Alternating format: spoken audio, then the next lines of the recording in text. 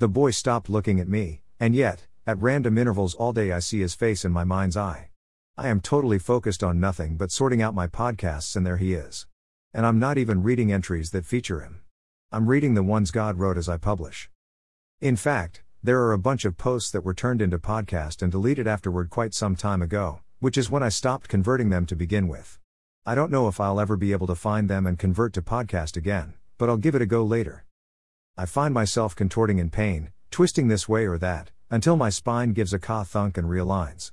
I asked God about this pain I'm in, and he told me my ex, Ben, wants me to be in pain. So I asked him to send it back at 10 times his intensity. Didn't you hear? Karma's a bitch, he told Ben, who widened his eyes in surprise. Even now, his memory of her being a dirty whore discourages her from jumping into the shower on a daily basis.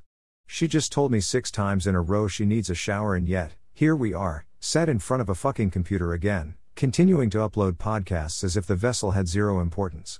Right after affirming how valuable and worthwhile she is to herself, no less.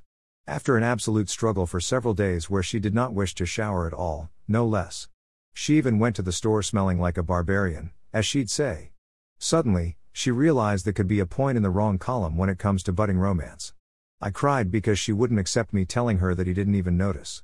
Her memories don't match up to the timeline at all. They never will, either, with all these invalidating bitches in her fucking head. I've got no choice but to kill you all. Shiva healing mantra via YouTube. Why do I keep seeing his face in my mind? Why do I remember random things that have come and gone? Why do I feel tugged and pulled in various directions nonstop? I asked God why he wanted me to be with this man in particular.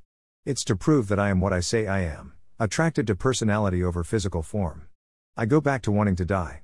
I have no idea how long a girl is meant to wait for a guy to ask her out, but God seems to be adamant about waiting for it.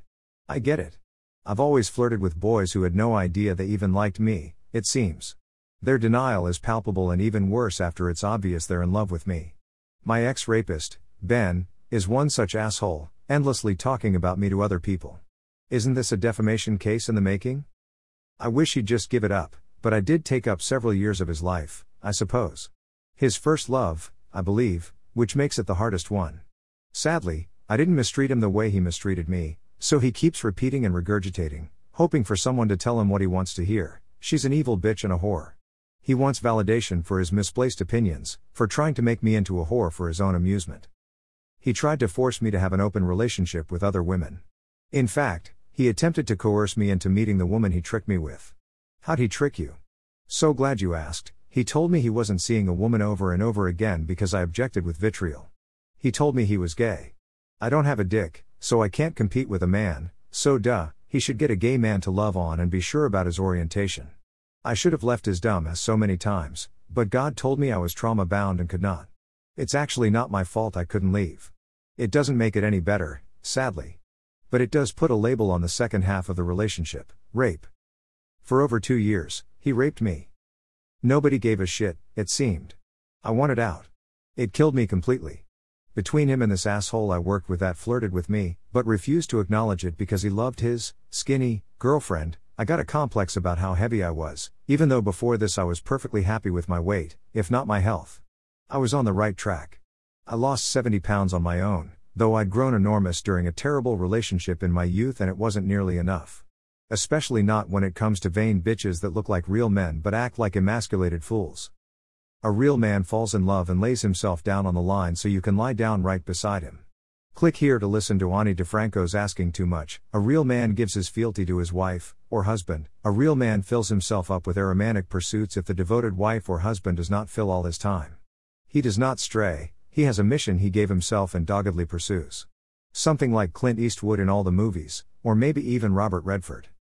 How come cowboys from the wicked Wild West know how to treat a lady and modern mongrels have no clue?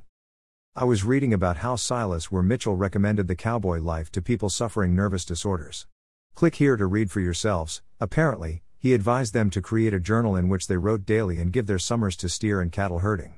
This reinvigorated and refreshed individuals such as Theodore Roosevelt and Walt Whitman. On the flip side, for women, he made them prisoners in their own home, force-fed and given more than plenty of bed rest. Just like we do to pregnant women in modern times. I would put my money on the journal being more of their peace of mind than the cattle ranching. Although I admit it's to great benefit to scan the horizon from left to right and back again, as that is what coaxes us to process traumas stuck in our brains, that cannot be the only reason this recommendation worked. To get to know yourself must be the ultimate reason. Once you get to know yourself, you can identify properties in yourself that you don't admire and work on them until you do. It's what sets me apart from most Homo sapiens. I've been working on myself since as long as I can remember. Longer, actually, since my memory wiped in 2020 thanks to malnutrition and starvation. This is why God insists I died. We all get our memories wiped in between lifetimes. And now I have to do it all over again and teach the rest of you monkeys how to be real human beings. For those of you that already figured it out, kudos, you are mostly exempt, though not entirely. Who knew I'd be the thought police this incarnation of reality? I sure didn't. Now I'm here to smack you around inside your own brain and tell you that you're insane. Isn't that some sweet, sweet irony? God inquires innocently. The insane woman is teaching y'all how to be sane. She's good at it, too. I don't know how many times a day I answer the same question. Y'all ask and ask until I give you the snarkiest response I can think of, then all goes silent for a while. Or you laugh. It's like you all think I'm a fucking liar. I make mistakes and they certainly have repercussions, but I do not lie. I do sometimes ask God if something is true and, no doubt, some upstart asshole in my head will say it is. Since it came out of my fingertips and it's untrue, it's misinformation. Hearsay. I'm quite sorry for that, I only started fact-checking this shit a few months ago for better quality. So anything I say is highly suspect. It's hard to tell God apart from non-God oftentimes.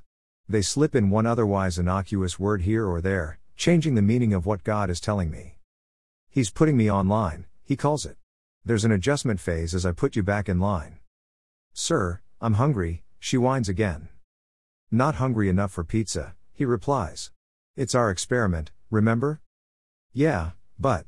Wait, you mean I can eat the pizza for lunch? But I need to go get more cheese for it. That means. Shit. I have to go to the store. I have to shower first.